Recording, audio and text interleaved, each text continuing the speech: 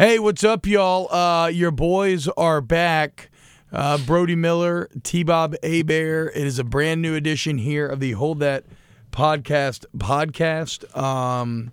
Hope you enjoyed Championship Edition last week, of course, like right after we got done. It was announced that Dave Aranda was leaving for Baylor. So we're a little late to the party, but we will talk about it today. Before we get into things, remember, buy all your specialty meats from Hebert's Specialty Meats right there in Bocage or in Prairieville.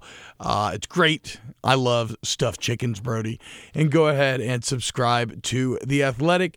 You can always find great sign-up deals. Shout out to The Athletic. Just got valued at $500 million. Reason being, because turns out that people really like it. Trust me, I'm a paying customer, I shouldn't be paying for how much love I give them. That's bullshit.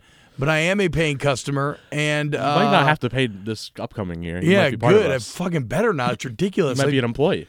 Freaking yell y'all from the rooftops. But real talk, if you don't know what it's like to go on a website without ads, then you've forgotten how glorious it can be. So also, Matthew McConaughey is technically my boss now. How so? He bought into it? Did you read the article? Yeah. No. I don't know if he was like, I want The Athletic, but it was like I guess someone his financial team. One of his financial teams. Yeah, they invested in The Athletic. So nice. I'm just gonna be like, Matthew McConaughey is my boss, man.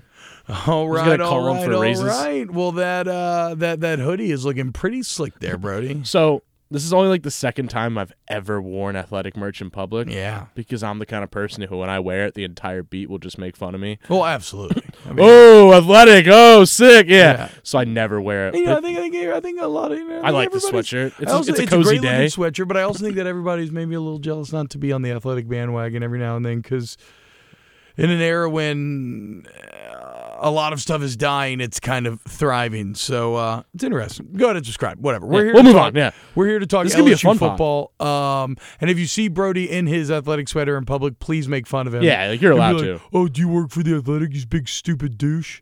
Yeah. Well, you added that part. Yeah. That was say personal. that. Definitely say that. You young, old-spirited douche. Call him that. So we're going to talk about LSU, though. Like we said, we got Dave Aranda news to break down. Brody had an article projecting the 2020 starting lineups. How's that for sports writing, my friends? Didn't you, right? I did. Yeah. How's that for sports writing? A depth chart? Well, no, I mean, like to me, that's, and I make the same jokes about sports talk. Is there anything more sports media than absolutely, the season ends and we're like, all right, looking at very early top 25. What are you thinking? Yeah, coming up next. The day the year ends. So, I don't know. Do we get into other LSU sports here? Are we strictly LSU football? Have we decided? Do you cover other LSU sports? Like, will you start turning the page towards basketball? That's a good question. So my job responsibilities are technically, like LSU football. Okay. That's it. But it's up to me how much I will do the rest. Okay. I will probably do some basketball features, especially if they keep winning like they are. Like if they go on a run, I'll probably cover them more full time. Yeah. Baseball, LSU's kind of like the guinea pig because we have historically done no college baseball because nowhere else in the country. No one else likes college baseball. But if you're going to be a subscription site at LSU and make people pay, people are going to want some baseball. Yeah. And, I mean, I've covered baseball really closely the last 2 years, so I mean, I'd be psyched to go write some features on that. But I doubt I'll ever cover it like a beat reporter. But to answer your question, anything worse than being a baseball beat reporter?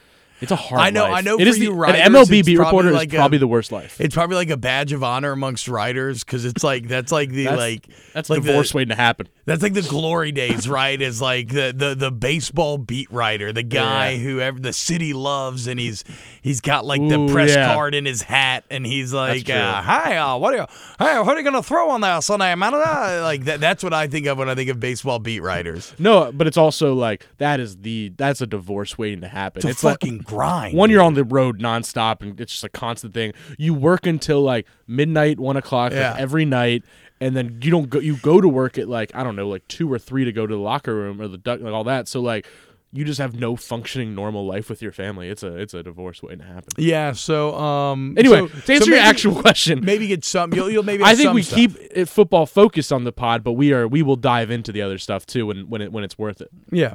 I guess I was just bringing it up because yesterday to me felt like the first time where I was kind of ready to turn the page to basketball season, where you had a big LSU Florida game. Sort of dipped my toes in there. It was a great game. LSU gets the big win. They're now 6-0 in the SEC. Will Wade They're kind of like the bad guys too. Like you can tell the announcer, like a lot of people don't want LSU to do well just because they so blatantly got caught with just being a little greasy. Allegedly being a little greasy. Strong allegations, but allegedly allegations nonetheless. Strong ass allegations. Strong ass allegations. That was just too obvious. But I do kind of love the bad boy persona of LSU, and I hope that they keep. Yeah, no matter your thoughts on Will Wade, him posing with the VCU fans 2 months ago who were FBI agents, I'm like, listen, you can have I will not blame anyone for criticizing Will Wade, but that's like an embracing the brand moment. Like, go for it, man. Dude, you have to. And this LSU team should. So that was cool. And then Zion's coming back tonight, so I've got my Zion jersey 8:30, on. right? Yeah. As we are recording this, so yeah, I'm excited for basketball. But we I'm a basketball guy. Really? I went to Indiana. Yeah. Went to IU. I'm a Sixers guy. Yeah, basketball's my life. Yeah, but has Indiana ever been good All his since life. you've been alive? They won a Big since Ten you've been, title my adult? junior year. They won 2 Big Ten titles in the decade, but like their grand scheme of things, no, they're not great. Was that when Oladipo was there? The first one was Oladipo. The second one was like Yogi Ferrell and like Thomas Bryant. All right. Well, they've never made it Elite Eight while I've been. We will. We'll talk football today because we got a lot of football to talk about. Should we start with Dave Aranda leaving? Since that was the big news that broke like an hour after we got done. This is going to be a fun pod because it's an open-ended pod. Like the other pods, it's like we're breaking down nitty-gritty game film. And like this is true. Like, what's the future, man? Yeah, I have no idea, honestly. And I can't even, and to be honest, I haven't even, I haven't been bothered to really engage with it critically just yet either. I'm in the cigarette off season. What do you mean critically? Like I haven't like really sat down and like done the legwork of like trying to look up rumors and like who do I think will be good fits. I'm like very much just like I don't give a fuck Let's now, do it. dude. Let's do it now. So, like I said, let's just throw shit against the wall. Cigarette off season. I am just leaning back. This year was the most incredible sex I've ever had. For the next few months, I'm leaning back, chilling, puffing, hanging, and talking shit to my Alabama friends. I think it's January. It's off season, so it's loosely hold that podcast. We're not holding the podcast tight. No. Yes, just loosely held podcast. Yeah. All right then. So Aranda leaves. Yes.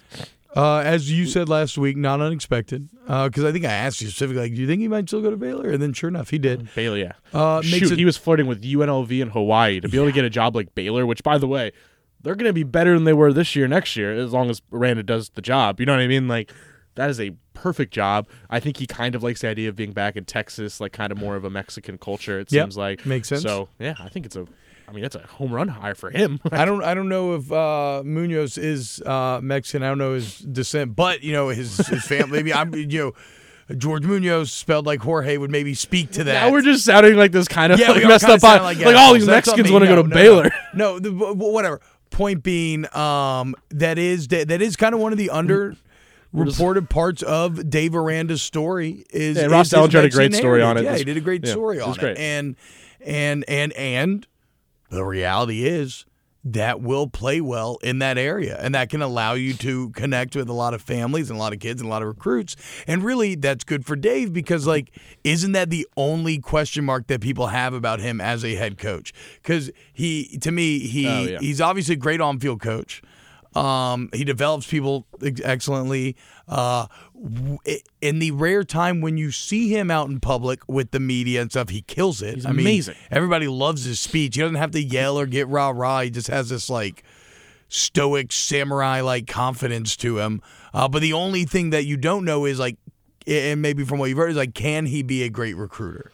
And so I guess, I don't know, start there. Yeah, I'm so fascinating to follow Baylor the next few years, and like I'm going to follow them genuinely closely now because Dave Aranda to me is one of the more fascinating people I've come across in football. I mean, he is this, like you said, he's not your normal head coach. He's like responsible Mike Leach in the sense that like he's just this different kind of just chill guy. Yeah, who like very cerebral, both very those very guys. cerebral, and you get him started on a topic, and he will like. He's one of my favorite interviews because you'll ask him a question and he'll like really think about it for like 15 seconds and he won't BS you. He'll just really be like, that's a good question. Like think about it and then give you a 9-minute detailed answer. And you learn so much sitting around him and he will go on anything. You saw the thing at media days when he told the guy about you should shave your head and go bald. Like just embrace it, man. You see that? Like he's just a fascinating dude. But I don't know what that's going to look like as head coach, which is exactly what you're getting at of like, what's he going to be like as a recruiter? What kind of OC hire is Dave Aranda going to make? I am fascinated by that. Wait, so is Munoz not the OC then? I don't think he'd be OC. Oh, okay. I think he'd be maybe a receivers coach or maybe even a quarterbacks coach. Okay. And Quarterbacks coach also, by the way, the Munoz news, sense. I want to be clear, has not been reported or anything like that yet. I think we all... Oh, is that not official? It is not. It's just, it looks like it's headed that way. Okay. Well, quarterbacks coach would seem to make sense because isn't the kind of unofficial word on the street that he was basically the quarterbacks coach for Burrow this season? Yes. Maybe that's like not coloring it completely correctly, but they worked very close. Like Munoz was at the Heisman ceremony right there on the front row with the other coach, with like Ensminger. You talk to Joe, you talk to Jimmy Burrow, they'll say like that. I remember I asked Jimmy Burrow, like, I was asking all these questions about like Tom Herman and all these different people who've Ryan Day and Steve Ensminger, Joe Brady, all these people who've like help him grow to this breakout year, and he's like, no one talks about George Munoz, but like he's been essential for him. Yeah. So, tough losses for LSU, but I think the right moves for those guys, as you said. Dave obviously wanted to be a head coach, and the Baylor job is infinitely better than the UNLV job. Matt Rule left Baylor in a really good spot, and I think it's a great hire for Baylor because I think Dave Aranda is one of the most intriguing terms of potential head coach prospects out there. So LSU's loss is Baylor's gain. So sick 'em Bears. I thought what Dave had to say about Coach O was really emotional, and it felt sincere. And I've heard maybe behind the scenes, like anything, there's always a little maybe frustration when a guy leaves, and then maybe take some guys out the building like that maybe goes naturally, but at least publicly everybody's being very sincere feeling towards one another. No, absolutely. I mean, Dave Aranda, I remember, said about a year ago to us, he was like, I've been in a lot of coaching rooms, I've been in a lot of staffs, and he was just like, I've never been around a staff where it's just like as pleasant to be around as this LSU staff was right now. Yeah. Just like they actually had a good thing, but yeah, I mean, when you're leaving this late in the cycle, first off, when you leave after all this and you're kind of hanging them out to dry a little bit, I mean, there's going to be some anger, and I think like in time, Ed Ogeron's not going to be angry at Dave Aranda. I think in the moment it's just like, shit, this is a kind of a tough situation for LSU. They're and it's not even like things. You're taking some top analysts, things like that. Yeah, and it's not even like anger at the it's anger at the situation. Yes, exactly right. It's anger at this situation.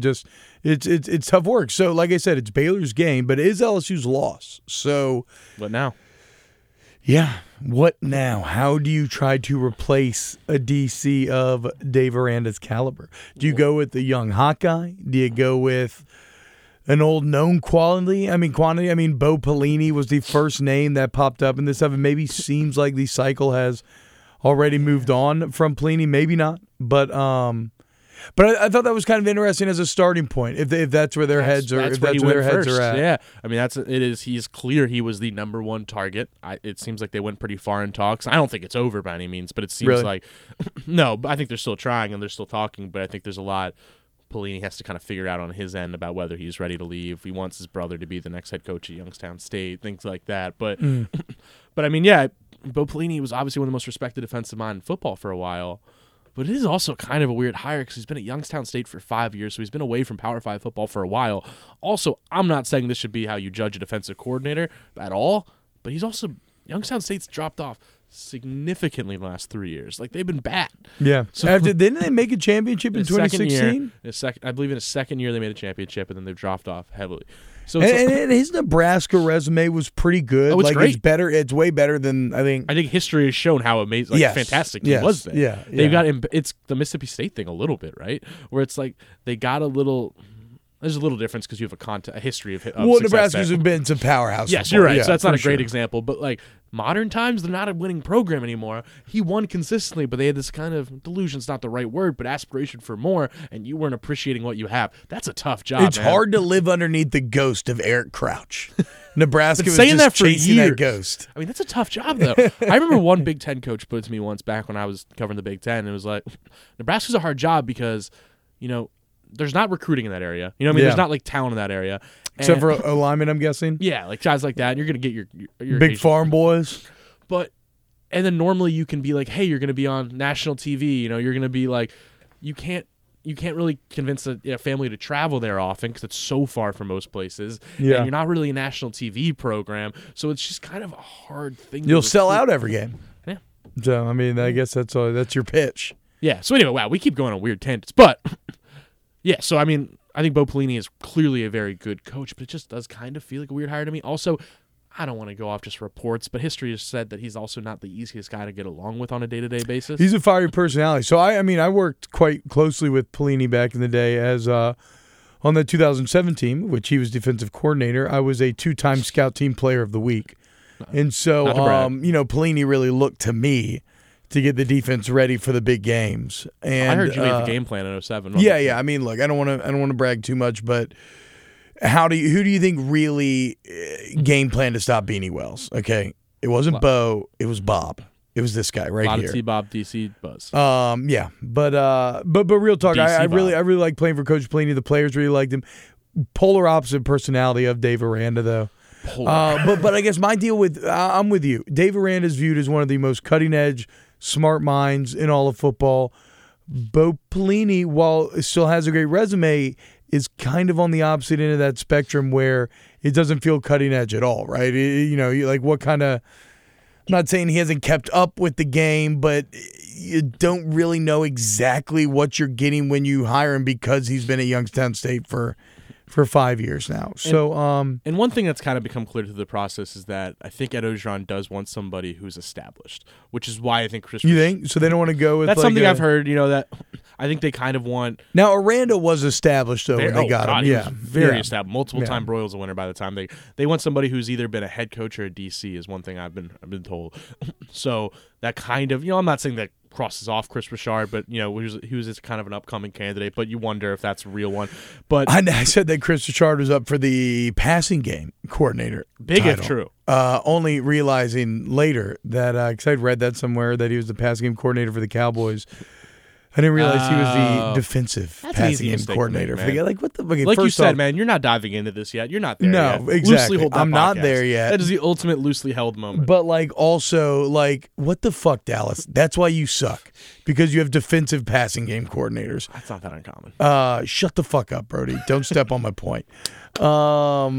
Let's go. So that was a mistake. But through that, I learned that I don't actually think LSU's looking at Chris Richard. A lot of people chimed in to tell me not only that I'm an idiot, but that I don't know. So I don't know. I guess I would maybe, if I'm making my own reporting call here early on, sources say that Chris Richard not in the mix right now. Yeah, but I say all that to say I think the appeal of Pelini is I think Orgeron is at a point where he wants his coordinators. Has learned to delegate. That's something he's really developed in. He's learned, and I think he really wants his coordinators to be, for lack of a better term, head coaches of their side of the ball, which is, I think, makes sense. Part of the appeal there. Jim Leonard's obviously the hottest name in DC world right now. I mean, he's literally Dave Aranda again. He's another 30-something, or maybe I think Aranda was low 40s when he came to LSU. Another hotshot Wisconsin DC who's the talk of the game. The difference is Leonard's a Wisconsin alum. I don't think he's leaving Wisconsin. You don't think you'd be able to hire him away? Not for any other. It would have to be a head coach job, I think, for him to leave. So let's say. Do you make him an offer? I mean, surely though you're still testing the waters, right? You're still throwing a little get old Scotty Woodward to throw a little money out there. You would think so, but let's say hypothetically, and I'm not actually predicting this, but say Pelini, Richard, and Leonard, which are the three hottest names thrown around, are not on the table. Who do you go next?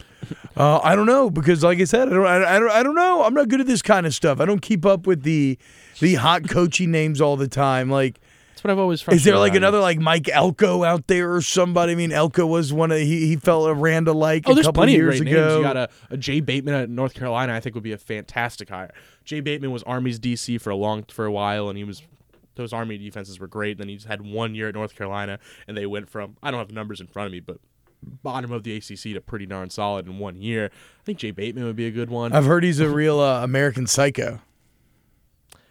And then I heard Bateman. I heard 24/7 Sports has continuously pushed the name, not pushed, but suggested Todd Grantham is maybe more of a candidate than some would realize. I don't know why that doesn't sound appealing to me. Todd Grantham, I think, is a fantastic. He is fantastic. DC. LSU's gotten their ass kicked by Grantham a lot, but it's just I always wonder, how tied is he to Mullen? 24 Shea Dixon, Billy Embody have suggested maybe he's not that tied to it, but they seem like they have a really close relationship. And I always kind of thought Grantham wouldn't leave unless it's a head coach job. All relationships can sour over time, right? Though, everybody eventually wants. I don't know. Like sometimes you just want to get out there. Sometimes you want to try something new. Yeah. So I could see Grantam's Mullen a career journeyman. So yeah, I could maybe see them wanting to split up a little bit. That's an interesting name. Yeah, Grantham's interesting. What was the other one I'm thinking of? I think Bateman's interesting. But yeah, I think the beauty of where Kirby Smart, a lot of Kirby Smart buzz. Yeah. Wow, I had a name. I'm trying to find it. Speaking of which, how did Georgia get the number one quarterback committed to them again in the country? Well, I think that goes back to Georgia's proven they can recruit in the Kirby era pretty aggressively. It's crazy. But now you have Todd Monken, and you're proving you're finally – it's not that different from the LSU thing of like you're finally proving you're going to go modern, and you're already a recruiting hotbed. It's like, oh, wow, maybe that opens the doors. How have they proved it, though? You're right, not proven. But LSU was landing – for what it's worth, man, before LSU even had on-field success. When I asked the same questions, I'm like, how is LSU getting these receivers? Yeah, LSU had 3 top 50 receivers. What kind of incredible recruiting acumen are you displaying by being able to convince these receivers to come to a place where quarterbacks generally go to die? So the same questions that I had about LSU back in the day, I now have about UGA, so I guess credit to Kirby and company, because they keep convincing him. Yeah, no, I think Georgia might be. So Seth Emerson of The Athletic had a really interesting story that published this morning on there's actually been it's an unprecedented offense change in Georgia this year, where as far as Phil Steele can tell in his history that he cannot see a single team that has ever had less than 2 Power 5 team having less than 2 offensive starters coming back. Yeah, and they're at 2 right now, right? Or they're at 1. Pickens, it depends because Pickens only started 2 games, so they didn't count him as one. Oh, okay. But they're only bringing back their center. Yeah, but they have a lot of interesting center's pieces. A beast, though. Center is. I was gonna say the center's really good. Like Pickens and some of those receivers are really talented. Now all of a sudden you might have Jamie Newman coming at quarterback. Pickens is good, and there's one other one. I know that's I'm good. forgetting. We're terrible. But the other receivers aren't. It's by the way, I'm not predicting Georgia's gonna be great, but I just mean it is gonna be fascinating to see what they can do because Jamie Newman apparently is a really highly thought of quarterback. It's not unlike LSU. Now the numbers weren't that extreme, but 2 years ago they had a complete. Everything was a question mark. Everything was a question. Everybody was new, and there were a lot of growing pains. But look at what eventually set you up for. So, maybe the long-term Georgia offensive future looking a little bright there. I'm not betting against Kirby Smart. Let's put it that way. Well, what about when he's LSU's DC though? Then I guess we still won't be betting against him. He's an okay DC. Keep pushing that. But no, but. I think what's going to be big here to keep in mind is, and I said this on the radio with you guys this morning, is I think LSU, as much as it's frustrating that this all came late in the process, it depends how you play it, and I think it can actually be a benefit that LSU is now at a point where the cycle's basically over. So you're not competing with other schools for guys anymore, and it's basically just – and I don't think it's really going to make an impact on signing You're going to try to steal a guy. You can take your time. You have all the money in the world because you basically are just freed up, $4 million between Aranda and Brady that you were about to spend on them? Even more than that, bruh. What is Scott Woodward's entire calling call, I know. It's fundraising, and the pocketbooks are open. But my point is you're not even going to spend that $4 million. Yeah. So, let's be real. So you're not paying 2.5 again. So you have that money. You're the number one team. So that's an interesting question. You don't think there's a guy out there, a name that is attractive enough where you are all in? You're like, I want to get this guy this badly.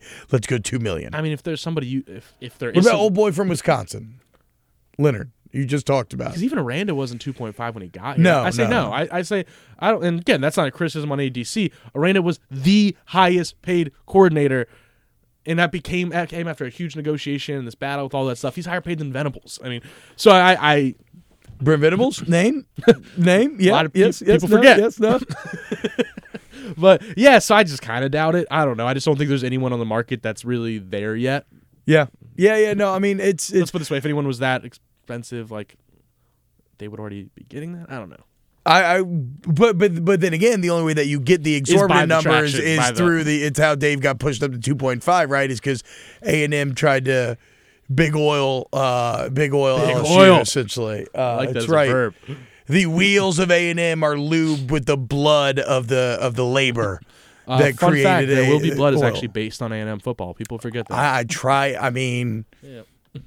tried to drink our milkshake, but they learned. That was what was that? That was like my Daniel I know that, Day-Lewis. but it sounded more like I drink your milkshake, Eli. I put my straw in there and I slurp it up. that was more of like your show. Who's that? Song of Purple and Gold. No. That voice does not come into play right. in Song of Purple. That's I my. think you might only have two voices. Old timey American It accent. sounds like you only have two voices, man. No. Now I'm getting pissed. Okay. My purple and gold it has more. Yeah, that sounds like your narrator voice. Try to do more of an accent along those lines or something of that. Doesn't sound any different than your Daniel Day-Lewis. Well, I admit to you, they are close. There are clear differences between the two voices.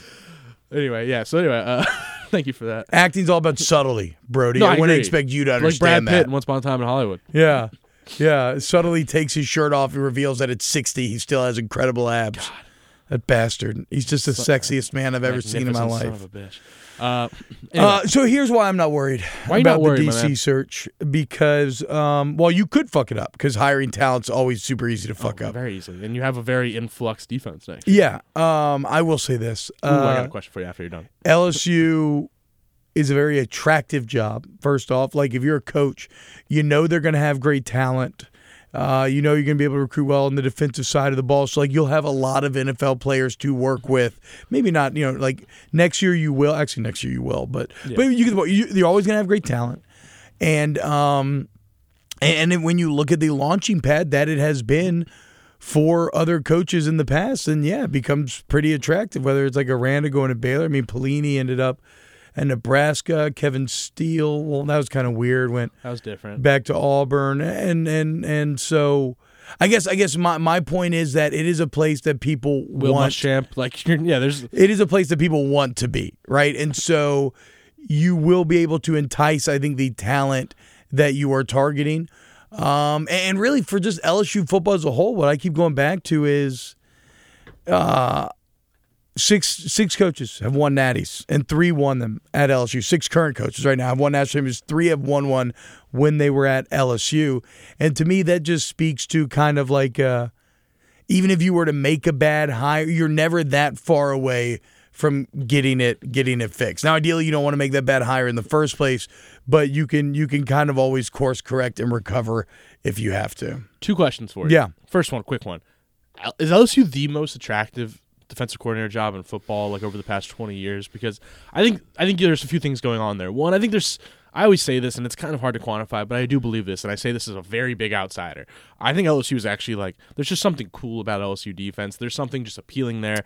Yeah. It's a swag brand. When you think of schools you'd want to be DC at, it's like Bama, Ohio State, LSU. But, like, Bama, you're like Saban's, you're kind of tied to Saban. That's a weird vibe. Ohio State's just kind of, you'd probably rather be in the SEC, and Ohio State also has, like, an offensive context to it, so that might be a little tricky. I kind of think LSU is, like, not in a vacuum, in the span of the last 20 years, I think is the most interesting DC job there is. It's not, I mean, now you're not national champion. Like, I'm not Hannah Griffin. I'm not the best general college football knowledge guy, but I mean, and I'm so close to it that it's probably hard for me to, see it objectively.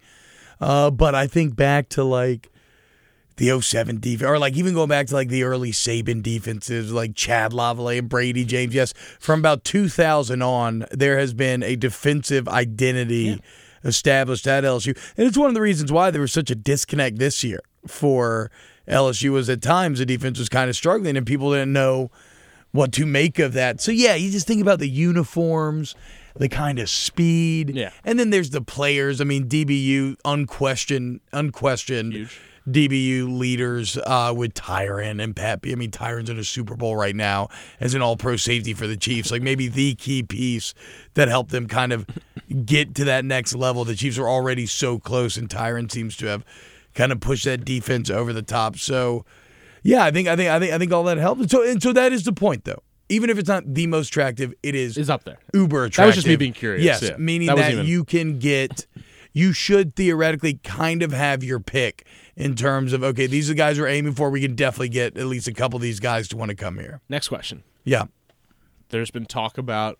And then it's to say that, okay, well, then you just have to trust Orgeron's ability to evaluate coaches. And while that's a bit more of a mixed bag, I do think the context of how Canada was hired is important to highlight because he was kind of forced into that because, they're saying we're going to get the best coordinator. Best coordinator was supposed to be Lane Kiffin. Well, when Lane's off the table, they needed a name. Nobody was going to trust Ed Orgeron to be like, no, I want to hire Steve Ensminger or I want to bring in this kid Joe Brady. Like, it wasn't. He didn't have the skins on the wall at the moment. Now he will get to choose who he thinks is best. No, I think that's actually a really good point because I was talking to somebody who was at the coaching convention, last week, and he was saying everyone in the community generally has always liked Ed Orgeron. He's always been a pretty popular guy. The question has always been like, how much can you respect him, I guess, for lack of a better term. Like, now he's always been liked and people always want like the idea of him. Now that he's also a title winner and he has like clear respect from everybody in the community, it's like now the mixture of that I think will actually make him and Ole Miss Ed Orgeron was probably terrible to work for. Terrible. And this Ed Orgeron is the polar opposite, as has been well documented. So what was your second question? Yes. Now it's been floated that LSU's not necessarily tied to being 3-4. That they might, they'd be open to, which is weird because they finally got the personnel. So that's what I want to get to. 4 hours into this, what would you think about going 4-3? I would say I would actually put maybe not the biggest emphasis, but I would put some emphasis on wanting to stay in the 3-4, or just at least make sure it's somebody who's like. Kind of like the Brady thing of like you just do what your talent presents. There you go. That's probably the best answer. Because I will Tyler always score Shelvin a guy higher if you are somebody who is adaptable to like Venables is I guess probably the paragon of this. Or even Aranda. And Aranda's great at it too, but adapting to what you have to work with. Because I don't think it's crazy to say Tyler Shelvin's the third best player returning on this football team. It's probably Stingley, Chase, and him, right? Yeah. So my point is, Tyler Shelvin is maybe the most valuable player on this football team coming back, and he is a true nose guard. Like he is a nose guard in the truest sense. If you want to maximize Shelvin's impact and potential, he needs to be a head up nose in a 3-4. And the argument some people might make back at me is like defensive line is maybe the strength of the team coming back as a whole next year. You got a lot of depth there between Logan, Farrell, Shelvin, Ika. You got a massive class coming in of Guillory and Jaquelin Roy, and maybe you get McKinley Jackson. You still got Justin Thomas. Like it's a loaded defensive line, but I'm not sure exactly what it would look like in a 4-3, where 2 of your 4 best linemen are true nose tackles in Eichel and Shelvin. Yeah, I just don't think you're maximizing it. And also, Logan and Farrell have done really well. They've adapted. Like they've become 3-4 down linemen and done well with it. And I think some people are like under the notion that like, well, you have more defensive linemen, you're low at linebackers, so you'd rather have 3 linebackers than 4. Not really, because a 4-3 linebacker. Those need to all be true linebackers. Yeah. Basically need 3 inside linebackers compared to 2. Yes. And that's a very different thing because that's what you don't have. Like if you go 3-4, you got some holes to fill, but now I'm not saying the defensive coordinator is going to run the same scheme Aranda did, but really you only have 2 inside guys to fill. You need 3-3-5. Yeah, exactly. So you have holes to fill, but you got Damone Clark, and then you just got to figure out the second one. Is Marcel Brooks an outside linebacker? That's a great question, T-Bob. And that's actually like if I was doing a post, I'm not right now, of like best offseason question marks, where does Brooks end up? Because I talked to him before the championship game at Media Day, and I asked him about that exact thing, and he flat out said, I think I'm going to go back to being a safety. Oh, wow. Who's like a Jacoby where it's then a third down pass rusher. Yeah, it makes sense. Jacoby's back. So how does that work? Because you can't put them on the field. They can't be your 2 true safeties because Brooks is not good enough in coverage yet. Yeah.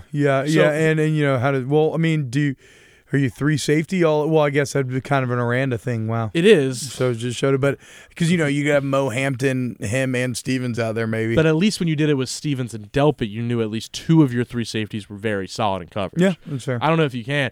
But yeah, it's this tough thing with Brooks of how Marcel Brooks looks so big to be in coverage, doesn't he? He's a 6'2", 200, 6'3". He looks bigger for some reason. And so it's tough because he is, Orgeron's flat out said this, he's not big enough to be a 3-down outside linebacker yet.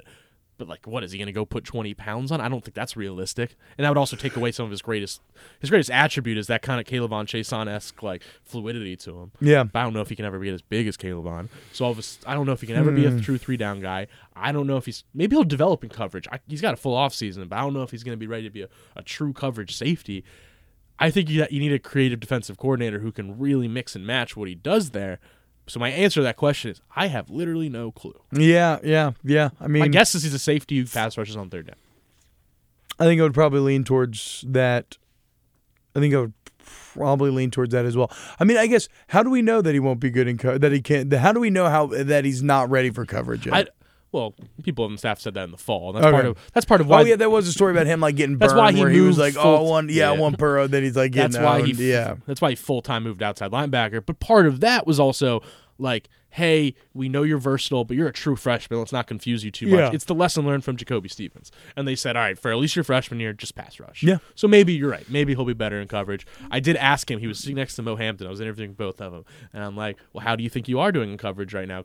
And he's like, I'm doing good in coverage. And Mo Hampton gives a priceless look of like, oh, really? So I think that actually is the best anecdote to explain how I feel about it, too, of who Marcel Brooks believes he can do anything. We'll see what he can actually do. Mo Hampton and Cardell Flott, though, both pretty good in coverage, and they'll both be back next year. That's the other question. I think now we can start getting in. Do you want to start just getting into kind of the roster next year? Or do you have more coaching let's do that. Well, we can circle back around to passing game corner, but we're on the defense. Let's continue down this. To be honest, I don't have too much to say about that. I don't know either. Because I think right now it's too early to know really any names. OSU hasn't really released them. The only question I have with passing game coordinator is, are you approaching this like, okay, Steve is going to operate out of Brady's system and we'll bring somebody in to add to that? Or are we bringing somebody else new in and we're going to change things up, maybe not significantly, but quite a bit? That's the question. Are you hiring somebody to be – it's basically, are you hiring Jerry Sullivan or are you hiring Joe Brady? Yeah. Are you hiring a guy to be a real like elite receivers coach who can help with passing game stuff, or are you asking for another schematic mind to push it forward? Which also, Jerry Sullivan was kind of the root of all evil behind all the max protects and everything. So yes. Specifically, I hope they don't go with an old school guy like that again. I think Curtis Johnson Curtis Johnson's the only name that's even remotely been reported. It's the only reason I'm bringing him up. The Saints receivers coach. That would kind of be an old school, not exactly forward thinking hire. Yeah, and so I don't know if I see them doing that. But so that's maybe it then on passing game coordinator until more breaks. All right, so defensively, as we said, Cardell Flott, Mo Hampton. Where are you going to go with that? I was just going to say, I think I want to do it this way. I think this would be a fun way to do it. Okay. Let's go through each position group and just go from top to bottom your confidence rankings. Okay. So what area, you can start, what area, offense, defense, anything, what position group right now, and let's keep safeties and corners separate. Okay. Which area are you most confident going into 2020? I think there are two candidates. Quarterback, Miles Brennan. No, I'm just kidding. I gave him a look. Defensive line. Okay, because I think it's between defensive line and receiver. Interior defensive line. Ooh, that's a right? I mean, I'm trying to think. Well, if they're playing a 3-4, I think all three are interior, right? Well, that's what I mean. I'm making sure that people aren't wanting to throw the outside linebackers. Okay, good call, good call. That's all. That's what I mean by interior. Yeah. I don't mean just nose. Yeah. I don't mean like just, even though Shelvin and Ika, like maybe, but no. Yeah, that is literally the strength. Yeah, so Shelvin, I think it's between D-line and receiver. Farrell. Oh, yeah, I mean receiver. So that's obviously the question. It's which one? Because you got Chase, who's the number one receiver in the country, and Terrace Marshall. I mean, I would go receiver just because, they both changed your mind. They both broke Bo's record there. Yeah, I'd go receiver. Yeah, both. Yeah, Keyshawn Butte coming in. Who just got upgraded to a 5-star for whatever that's worth. Apparently he tore it up at the All-American game practices, which I think is a good indication of a lot of stuff because you're seeing best against best. It's elite against elite, right? I mean, it's tough to judge high school film. Like, I played 2A high school Christian white boy football where, like, I wasn't even that big. I think I was like 250 in high school, and I was like way bigger than all these kids. So you got those three, which I think right there, that's a great starting trio. But you still got Trey Palmer, somebody with a lot of upside who might break out. Yeah. He could compete for the third spot. Racey McMath. Racey McMath is a guy who's not a sexy name, but he is a veteran. He's a physical freak. He was who they went to when somebody went down this year. Like, he was the next guy up. He's a very solid receiver who most teams would be happy starting. So, yeah, I think, and then all of a sudden, Devontae Lee probably moves the defense, but even a John Trey Kirkland, you're probably 8 deep. Coy Moore's coming in. You're like 8 deep at receiver. You feel decent about. Yeah, receiver's the best position group. No doubt. So let's put that number one because I think I agree, but I don't think defensive line is far at all. So that's what we're getting at next. Tyler Shelvin might be. My hot take is he might be the best interior defensive lineman in the SEC next year. Love it. Apu Ika also really came on at the end of the year. He's going to be a stud. Yeah. Which is kind of funny because, like... I was just looking at my hair. How'd it look? It looks good to me. It looks good. Yeah, I'm just still getting used to it. But, yeah, defense, so you got him, you got Ika, who they would be happy starting if it came down to it. Like, they would be perfectly happy if he's your starting, if Shelvin went pro and you have Ika. Logan has been basically a 3.5, like a 4. He's going to be a 4-year starter. He's been really good. He's been a little underrated. And while Neil Farrell, I think, has highs and lows, he's actually the entire 2019 team. He's actually made the most big plays. He has 12 run stuff, 7 tackles for loss, like 3 sacks. Like interesting. He's actually a big play guy. Like he might be the most like high upside of any of those DNs that LSU started last year. Now, where did I'm they not sure go? if he's well-rounded, Now that you've lost Fehoko and Lawrence, though, what's the depth like behind those guys? Okay, so right there you have 4 guys, right? Yeah. Out of for let's say 6 spots because they like to rotate. Yes. You got 4. You need 2 more ends. Justin Thomas, if he left the team in the fall, Ed Ogeron said he hopes he's back in the spring. If Justin Thomas is back, that's a nice game because he was their best pass rushing D lineman. He was on the 3rd down pass rush package. He was the one D lineman on that. I don't really know who Justin Thomas is. He's a good pass rusher. I don't know if he's a good athlete. All those things. Yeah. Okay, so then you got bad at my job, y'all. Yeah, and after that it's a little iffy. You got Trevez Moore, guys like that. But I think then the hope becomes the big recruits. Thank you. Right. Jaquelin Roy is a top 50 overall player in the country. And looks like he has He looks like he's ready. He looks like physically ready, but mentally is where I get really impressed with Roy. We interviewed him and yeah, he's a mature dude. This kid's so freaking mature, dude. He's already talking about well, I wanted to shape my body, and so he cut all this weight and he got it to a rock solid 285. He lost 40 pounds. Yeah. So that's a guy who will gel perfectly with Tommy Moffitt and who will be physically and likely mentally ready to go. It's just on the field, is he going to be good enough to immediately earn that playing time? And you think he's going to have a shot. Exactly. They also, B.J. Ojulari is one who's kind of a tweener position-wise, but I think they really, really like him. So I think both those guys could compete to be that 6th guy in theory. Also, there's Eric Taylor. You got options there. So, and also at nose, you still got Jacoby and Guillory. Also, apparently, is a stud. People around Louisiana say, and he's your 3rd-string nose tackle. You're really deep there, I think. So yeah, D-line looks. I good. agree it should be number 2, but I think it's 1 and 2, and then a gap. So number 3, I think you got to go defense. You got to go. Ooh, that's tough. Safety. Let me see. At corner, you're gonna have. I think those are 3, 4. Stingley, Vincent. Well, okay. Question: strong. Is Vincent a safety or? I'd say nickel corner. I'd put him as a corner if we have to draw. Yeah, because they call him nickel safety, and he practices an individual every day with the safeties. Oh, but but my gut still says I agree with you. I don't know. But I mean, whatever. We're drawing weird, arbitrary lines anyway, so it doesn't matter. It matters when we're deciding which is the strength. Yeah, I guess. But it matters to the purpose I agree. of this conversation. That's his corner. We'll say he's a corner. So then that kind of maybe makes it corner. With Stingley and Vincent come back's huge. Stingley is. And then Flott looks really good. Flott, that's going to be fun. It's going to be a fun battle for the opposite corner spot because I think there was always this assumption that Elias Ricks, the 5-star number 10 player in the country, is going to come in and it's going to be Stingley and Ricks. You know what's weird about Ricks though now is that he has to live up to the specter of Derek Stingley. Exactly. Right?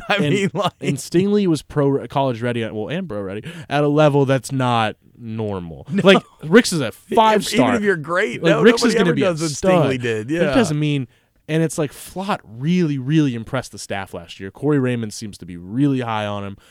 If you earn playing time as late in the season as Flott did, that means you are kicking ass in practice. He became a full-time guy in the 3rd down package. Yeah. And I remember Dave Aranda, I think it was Mississippi State game on the rewatch, you listened to it, and Dave Aranda had told the broadcast team in their pregame meetings, that he suggested Cordell Flott might actually be our best cover corner right now. Yeah. Which was insane. So when I was doing my first echoed that as well. Okay, thank you. So when I was doing my depth chart thing, I had to put a guess up on corner.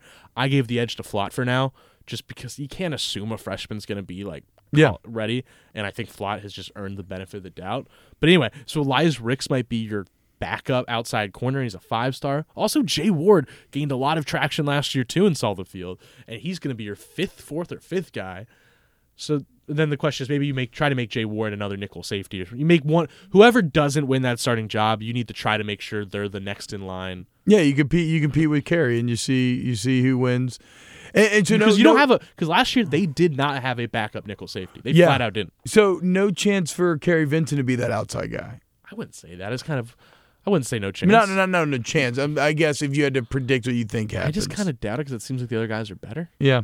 And also because sometimes you get in the thing of maybe Vincent wants to push for draft stock, but I don't think so in 2020 because now the nickel's become one of the most valuable positions in football. There's 12 starters on a defensive football team. So it's no longer a cheap position, so I think that would actually help his stock. So yeah, and it comes with its own unique challenges, as we've seen. Carey, a lot of times the nickel's asked to do a lot of the dirty work that makes it look like you're playing worse than you actually are. So you got a ton of depth at corner. Okay, so corner seems really strong then. So let's highlight that against safety and see who we think which returning group is better. Safety, where a lot of talent, but also a lot of weird fits going on.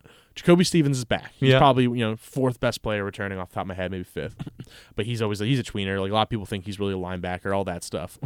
Which also I would like to say something real quick. I've gotten so many people asking me if Jacoby Stevens would be a linebacker, and I don't disagree with the sentiment.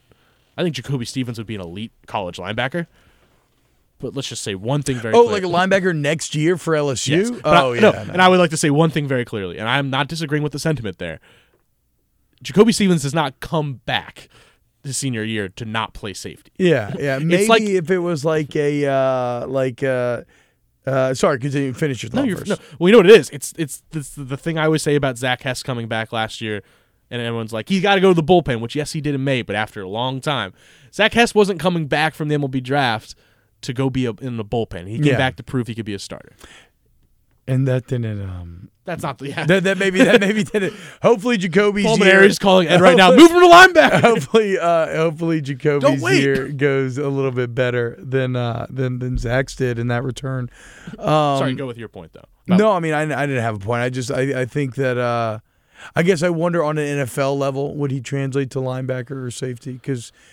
NFL loves like a Shaq, like who's the guy that Carolina drafted? Shaq Thompson? Yeah, who I think he played safety all throughout college, or maybe he ended up a linebacker. I don't know. But he's a tweener type of guy, right? A guy who maybe in an era of football would have been a safety, but now he's an inside linebacker. Jacoby could be that. I don't think he'll be that. Yeah, he'd be great, especially if he went 4-3. Oh, he'd be fantastic. Now, it is interesting, though. Whoever replaces Aranda, can they use Stevens the same creative ways that Aranda was using him? And I'm sure they will. Like that'll be one of their goals. Because that is actually, I'm glad you said that because I kind of that slipped my mind to point out that is the key thing you always have to bring up with Jacoby Stevens is, yes, Jacoby Stevens is a safety, but what you call somebody is very different what they do. Jacoby Stevens played outside linebacker 60% of the time. Yeah. He was an outside linebacker who could also drop back as safety, and that's kind of why the defense worked. But yeah. So maybe it's all semantics, and maybe I'm full of shit. So Jacoby, Maurice Hampton, who was great this year, I did not buy that his playing time was going to be legit, but it was, and he just kept getting more and more of it, and he did well. That's the thing. So you also got Todd Harris coming back from a torn ACL. Oh, forgot about Todd. You would assume Todd Harris is your starting safety. Yeah, and so they love him in that role. So let's say, and he should be fully 100% by then, given the time of year when he got hurt. LSU has the shortest time. They do that, ahead of its curb surgery, where they're actually ahead of time on ACLs than everyone else in the country. Oh, really? I didn't know that. Brooks Sabina did a fantastic award-winning story on it last year about how Caleb Vaughn tore his ACL first week of September 2018, and he was sprinting by December. So that's not normal. So anyway, so it's going to be interesting because Stevens has one of those spots. Yeah. Let's say there's only two technical safety spots. Is it Todd Harris? Is it Mo Hampton has impressed a lot of people? Yeah, I mean I think give Harris the lead there. Yeah, off the bat for sure. You got depth there. Also, is Marcel Brooks a safety? And then Jordan Tolles is a top 100 safety who LSU is like crazy about. He's a two-sport guy playing basketball, but LSU is adamant that if he didn't play basketball and only focused on football and did all the circuits and all that stuff, he'd be like a 5-star caliber safety. So. Let's say we count Kerry Vincent in both groups then. Okay, he counts so he's neutralized, yeah. Yes, he counts for both then groups. I go safety. Then you go safety? If it's neutralized, then I go safety. Yeah, I think I agree with you. There's a little more question marks in corner. I mean, it just depends on how much of a drop-off will there be from Christian Fulton. And Christian Fulton was really damn good. There's going to be a drop-off, sure. Yeah, how much is the question? And maybe it looks like there will be less of a drop-off from Grant Delpit than there will be for Christian Fulton if you wanted to split those lines. You would think so. And and the main thing with safety is you have so much depth you can mix and match, I'm curious, that's why the DCI are so fascinating. All right, so Next. To recap, we are now at wide receivers 1, D-line 2, D-line 2, safeties 3, corners 4. Now it gets fun. Now you get a big drop off. Yeah. I think you got to go. I think running back's probably next. I was going to say that. Yeah. But this is where it gets because you agree there's a big They're drop-off. unknowns. They're unknowns. A lot of talent, a lot of unknown. Yeah. So I'm curious what you would do because I had to pick one for my depth chart thing. I picked Emory, which is fascinating. Oh, who will start? And I picked Emory, yes, because I even pointed out in my thing. I think if you were doing a depth chart of the roster right now, he'd be number 3 of those 3 they have on the roster. Yeah. I think it would go. Who's number 1 right now? Is it Curry? I think Curry. By the fact that he got the start in the Peach Bowl, I think it's Curry, then too. Davis, Price, and Emery. But what I said was, I think it's so close and so just completely up in the open that Emery is so ridiculously talented, like off the charts talented, that I think of all those guys, he is the most to gain from an offseason. And you know, you hear stories like, yeah, I know. There was him like tweeting out the video from practice, and I heard the coaches got pretty pissed about him at that. And so like maybe there were some stories about like immaturity and stuff. Maybe he's not the biggest film room guy, or maybe not the most like caught up on the playbook. But I will say this. He seems to at least publicly love LSU. I randomly saw his Twitter the other day, and like it didn't seem like, you know, sometimes with those big 5-star guys, if they don't play immediately, you wonder if they're getting a little discontent. And he seems like he's just like was loving it, just all in on the ride. I think it's worth like noting. He tweeted something like, you know, if you don't come to LSU, you're an idiot, or something along those lines. And if you're saying that after riding the bench for a year, that to me speaks to you maybe being bought in. I'm glad you said that, because that is a common question I get. And you know, and here's the thing, I'm going to have to tiptoe around, but I have heard he had a medical limitation, I'll call it, that was actually pretty damaging this season. Like, oh, wow. Wasn't something that would take you off the field, but something that really did limit him. Yeah. Something that's very fixable. But maybe that's all just to say that he's a guy that maybe seems poised to make a move that could leap him all the way to the front from the back. With his talent, the easiest way to put it is with his talent, he's the most to gain from a full offseason. There's no doubt about it. That said, Curry's really interesting. Because Curry ran, and we saw a lot of TDP this season, and he was really solid for a freshman. Solid. You'd be very happy starting TDP. Yeah, and he has a role to play in terms of the skill set that he brings. But Curry, man, talk about the guy that came out of nowhere, another guy who must have practiced really well to earn some late season playing time. And apparently stood out in the scout team every week. And when he got his chance in the Peach Bowl, he did great. I mean, he is downhill, bruh. He is like shot out of a cannon downhill. So I love those 3 guys, I guess is the overall point. Yeah. Is that you should be able to put together a really good running back performance from those 3 guys. And it is fascinating because like Curry's somebody who, I mean, I heard 2 months ago was like guaranteed to transfer. Yeah. Like someone said he's gone. That was what was told to me. And now all of a sudden it's all up in the air. Well, why wouldn't you be if you were him? I mean, you looked like you were kind of getting buried for a second there, but he earned his way out of it. Completely buried. So, I mean, shoot, he was behind Leonard Fournette. You know, he was 5 out of 4. And then the other X factor is, of course, I can't believe Leonard left the team. The other X factor is who do they sign? Because they are going to sign a running back in 2020. That's not up for debate. And I don't think it's Zach Evans. It's not going to be Zach Evans. I've heard Kevontre Bradford is like the new kind of hot name they're really into, and he's somebody I think if LSU decides they're going for, they could probably get. So into Kevontre right now. He's so hot. It's so hot right now. So hot right now. And then I think Jahmyr Gibbs is obviously the huge name that everyone's chasing, but I've also heard I don't know shit about recruiting because I don't recognize. You're saying obviously, I don't recognize any of these names. My bad. Jahmyr Gibbs is a Georgia Tech commit but has become a really hot commodity in the running back circuit. He's probably the most chased after guy right now. Wow. More than Evans because everyone kind of is backing away from Evans. And you know, so it's Florida, Ohio State, LSU, and Georgia Tech all fighting for him. And Georgia Tech's got a great recruiting class right now.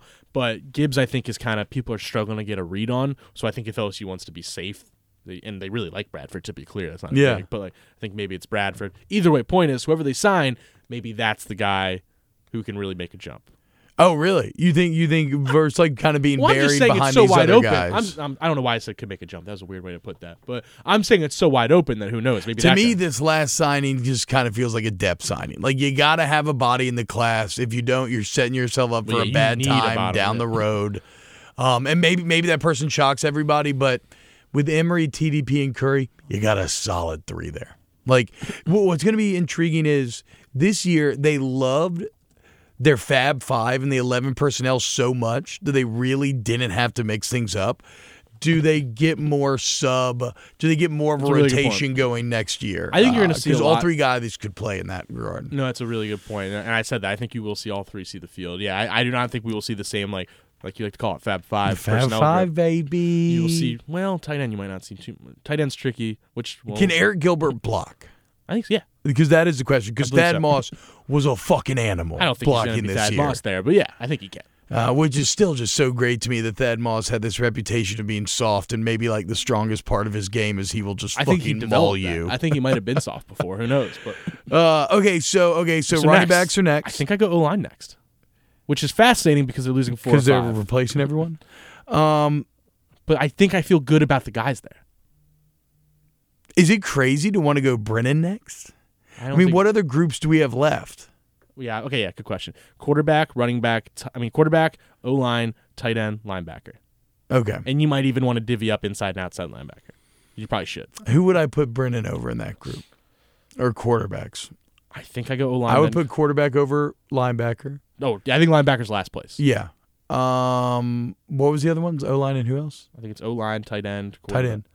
That's tricky because I would put Brennan over tight end. Well, yeah. Am I crazy for saying O-line because I'm just really worried about replacing Lloyd Cushenberry. Like in replacing Joe Burrow, yes, the bar is impossible, but I'm not measuring Miles Brennan against Joe Burrow. I'm measuring Miles Brennan of like, do I think he can be a good quarterback? I really think he flashed this year. I think anecdotally, everyone seems pretty damn high on him. I know the arm talent is there. Like, and is it easier to replace one guy versus replacing 4? Like, and we'll get into O-line because like you, even though you're replacing 4 starters, you still have depth behind them. Yeah, that's kind of what I was getting at. Is that while I agree, there's we learned very hardcore between 2018 and 2019 how important continuity and chemistry is on the O-line. Yeah, that we learned that full throttle. I do feel like I like at least 8 guys. Also scheme, right? Also like not max protecting. Like, again, there's so many questions there, but I do feel good about 8 to 9 bodies on that O-line. Like, there are 8 or 9 guys on that O-line. That's fair. I feel confident that will be quality football players. Quarterback, it really all hinges on one guy. That is because I don't think they're going grad transfer. That is a great point. And Brennan's an unknown. But then I'll go devil's advocate on that front. Is Miles Brennan? I feel confident he's going to be an okay quarterback. He will be at least a solid, respectable SEC quarterback.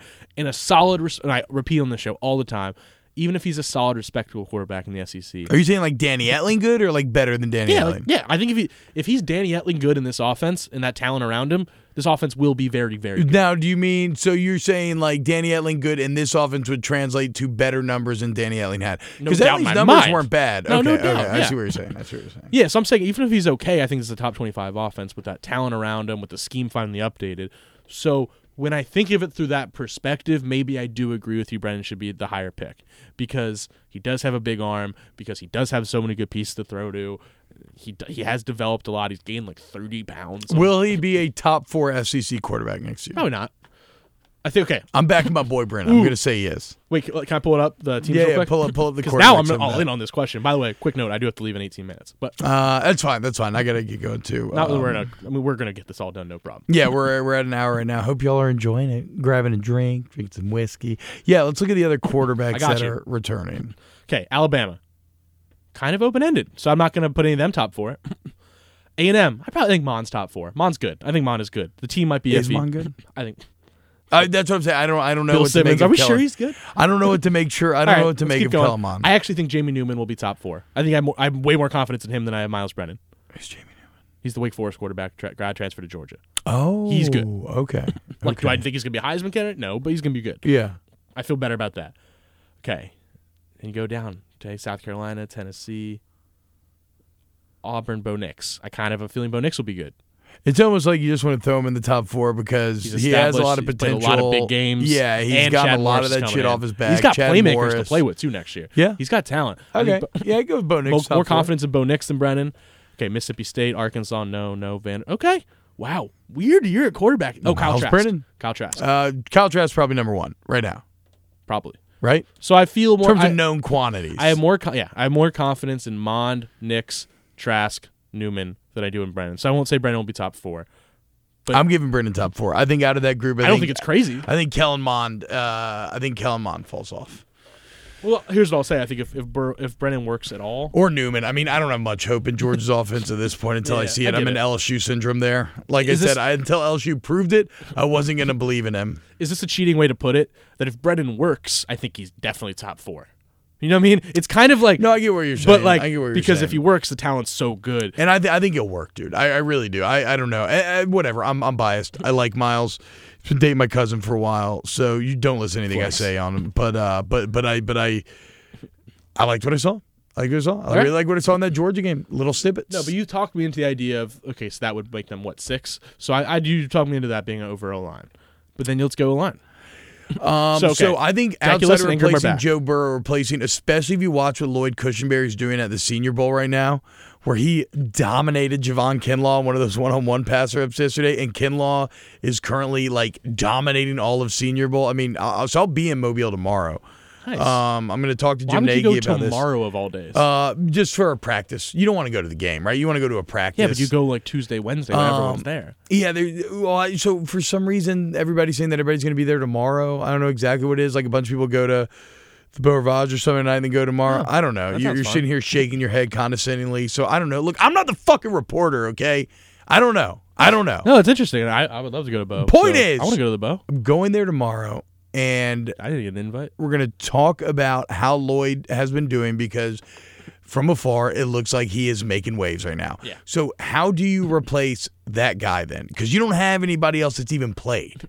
And he's the leader of that team. Okay, left tackle, Sadiq Charles, great, but I like Darren Rosenthal. I like Darren Rosenthal a lot. I like Darren Rosenthal. I really liked his improvement from last year to this year. One more offseason? Yeah, I want to see a similar jump. Hell yeah. Austin Deculus, the fucking stalwart. I mean, how many games has he started now? 30? I still agree he was probably the fifth.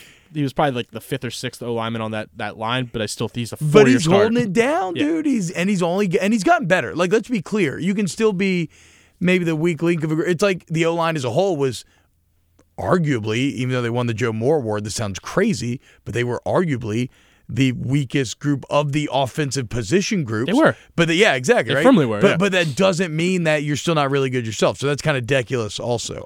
Ed Ingram, I think, is all SEC. Yeah, Ed Ingram's going to be incredible. Right guard's wide open, but I mean, I like the candidates there. They love Anthony Bradford. LSU really? loves So he's not going to be a tackle?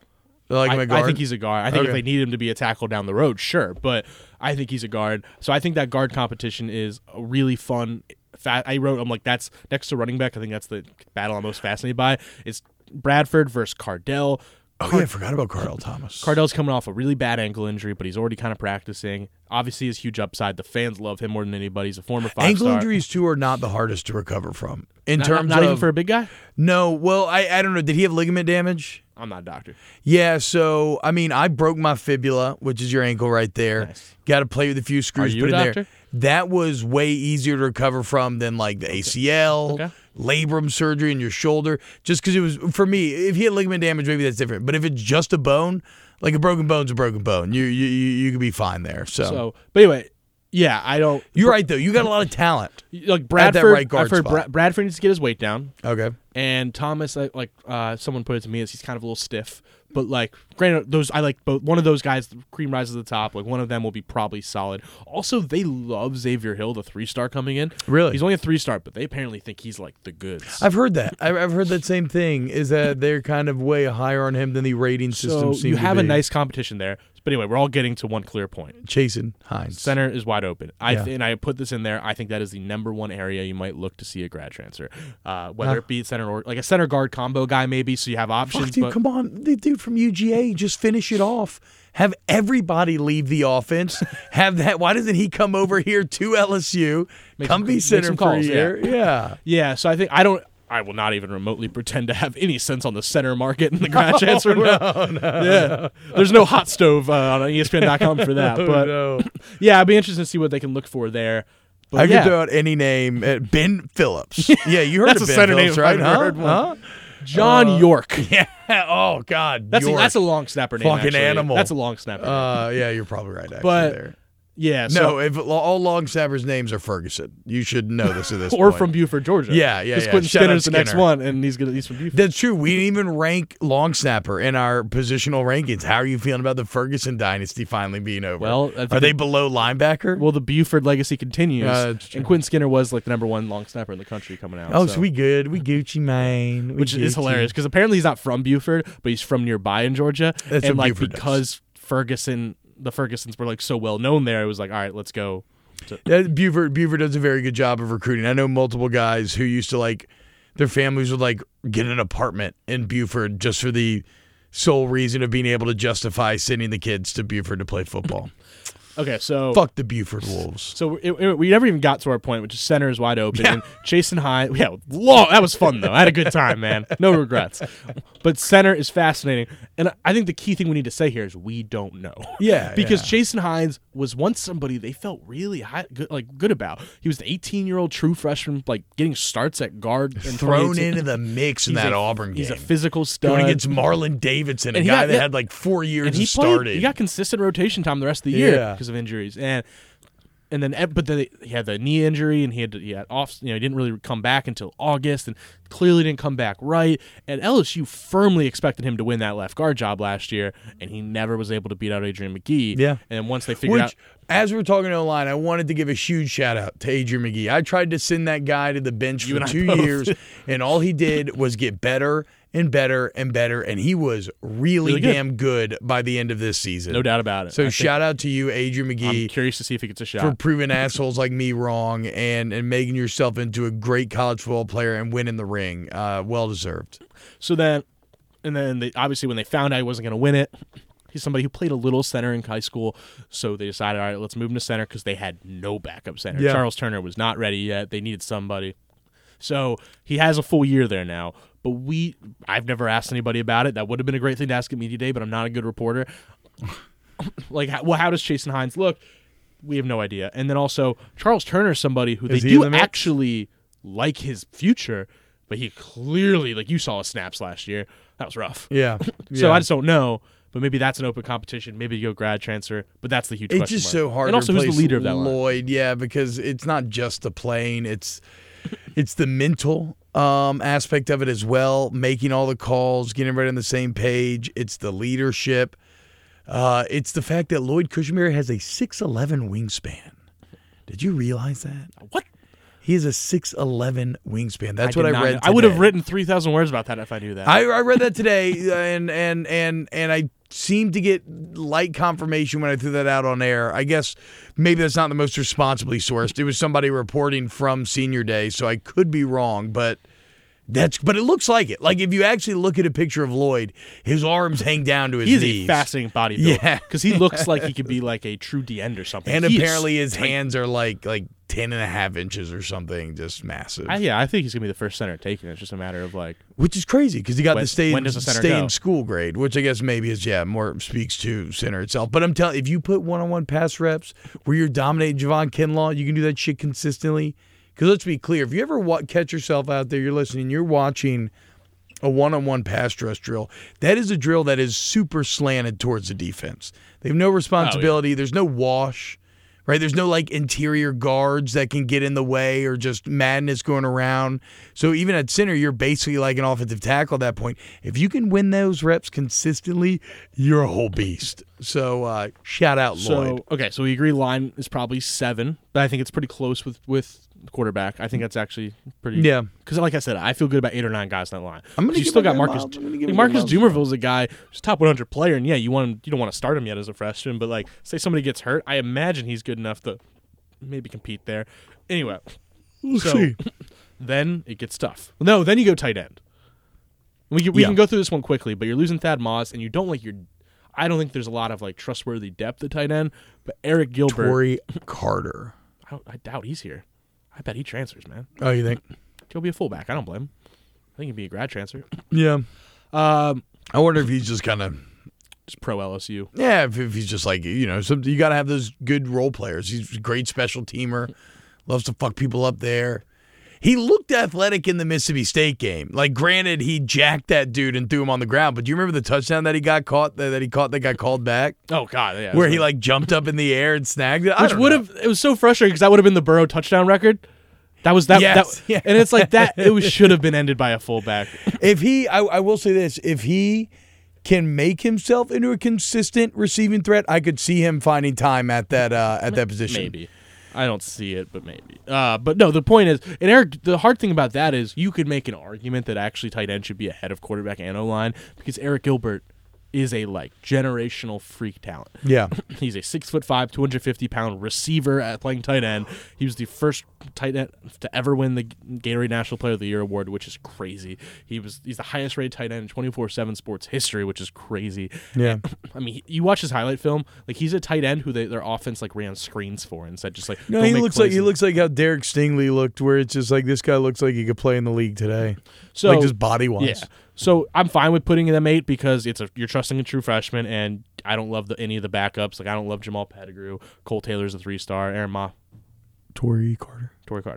Thank you. You're a little low on our boy TC. I just don't think Torrey Carter will ever be the 3-down tight end. That's all I mean. But yes, he will play. We'll see the field. Well, I'm just thinking because of his blocking ability, if he can be that receiving threat, does he get a series here or there? I don't know. Because I don't see a lot of, if they run it like they did the offense this year, there's not going to be a lot of inter-drive subbing, right? You're not going to get a lot of guys running off the field. If a guy's in there, he's likely going to get that entire series. Completely agree. So then, okay, we move on through that, but I think Gilbert's going to be a key contributor to day one, so he might even be the higher ranked group. Then you get to the real weakness. Yeah, linebacker. Which, I mean, okay, I think rankings don't matter. We can get away from the rankings part, but you do have to separate outside and inside. Okay, Damone Clark is going to be. You feel he's the next. He's the heir to the inside linebacker throne. And Baskerville. The thing with Baskerville is I don't know if he's somebody they look at as an upside guy. See, I thought they loved him though. They've been talking high on him since he was a freshman. But have you heard that this year? Well, I mean, when he played, I guess. I don't know. I mean, right? Wasn't he? Maybe I'm just wrong on this, but he's not somebody I think he's somebody who is solid, but I don't think anybody's who was ahead of Queen at the beginning of the season? It was Divinity? It was Divinity, Phillips, and then Clark technically got the start, but I think Queen was always, because of the Georgia Southern game, but I think Queen was always still higher than him. But no, Baskerville was never in that linebacker competition. And he's played. Who played in the Florida game 2 years ago? So that's the thing. Baskerville is who they trusted more as a freshman. I think Baskerville's somebody you can trust. You know what Baskerville might be? And again, I don't watch this film that closely, but you get my point. You know what he is? He's like a Ray Thornton, Andre Anthony, where it's you can trust him. I've heard Ray Thornton and Andre Anthony's names mentioned in tandem so many times. It's the same thing. And they never really do They're anything. Quality football players. You can trust them to be put on a football field, but they're not the upside you want at that position. They're not going to be game changers. But anyway, Damone Clark's one of them. Damone Clark is if his IQ if he learns the playbook and really, which it seems like he probably did. He looks like a game changer. If he really knows that part of it, he is a freak, like you said. So he's one of them.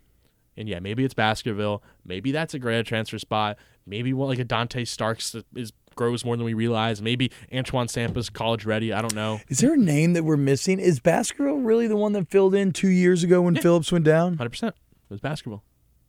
Huh. Baskerville filled in a lot in 2018. Whenever somebody missed a half, whenever somebody went down with an injury, it was always Baskerville. So that was Baskerville. For some reason, I was thinking it was someone else. It was him over Queen half the time, actually.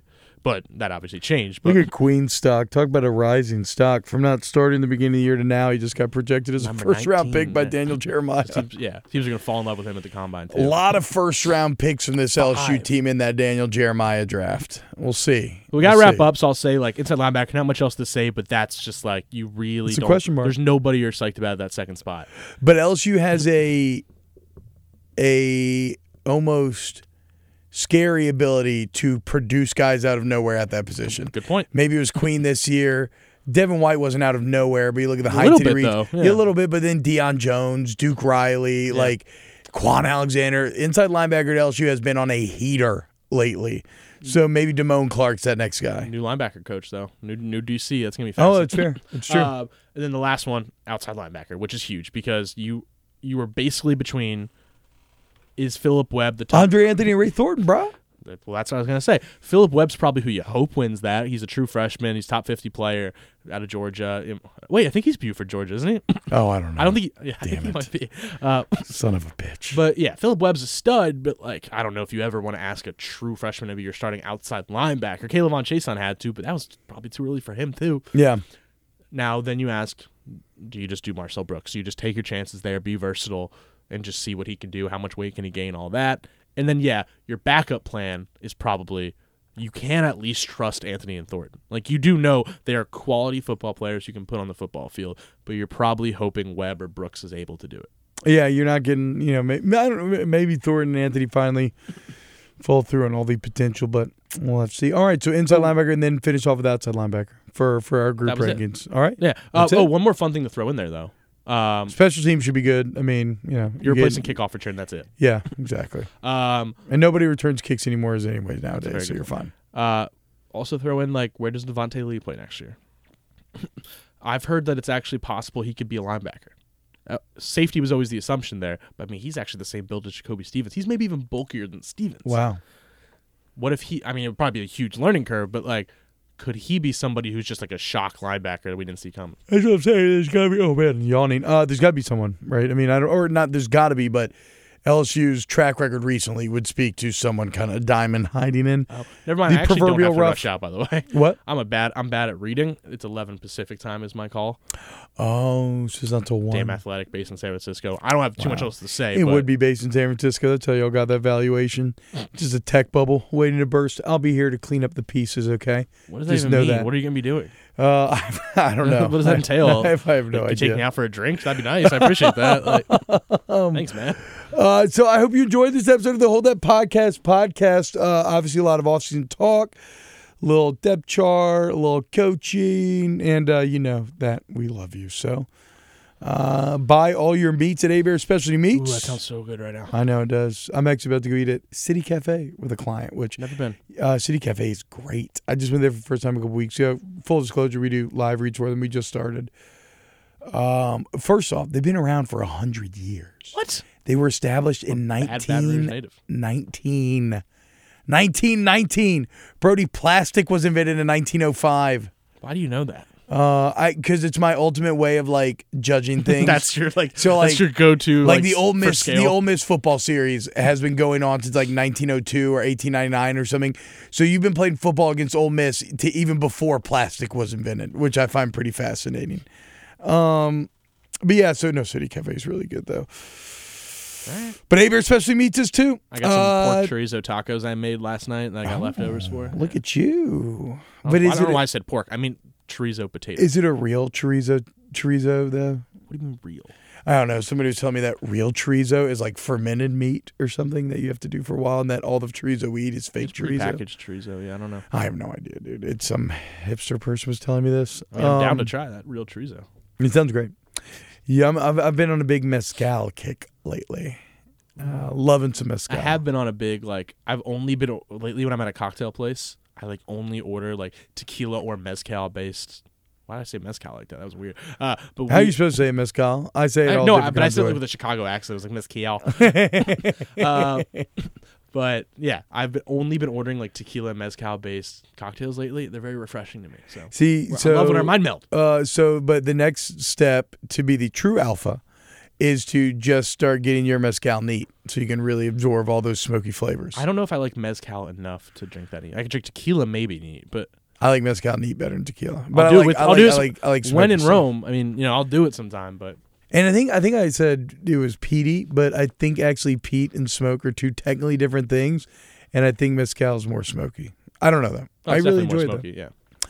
And we enjoy you. So if you enjoy this, rate it, review it 5 stars. Leave Brody more negative feedback. He really enjoys it when you do.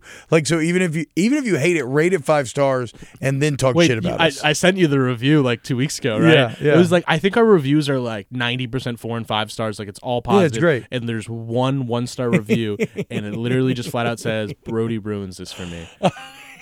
And I don't even really disagree. I think T-Bob welcome to radio. I mean, T-Bob's a star here. I'm fine with that. But it just confirmed everything I believed about myself. I get shit every single day of my show.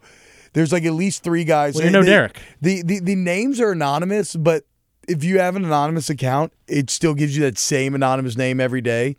And so there's 3 guys that constantly are on my ass every day about stuttering, about this or that. You fucking suck, blah, blah, blah. If nobody's telling you, it's like when you got a coach, right?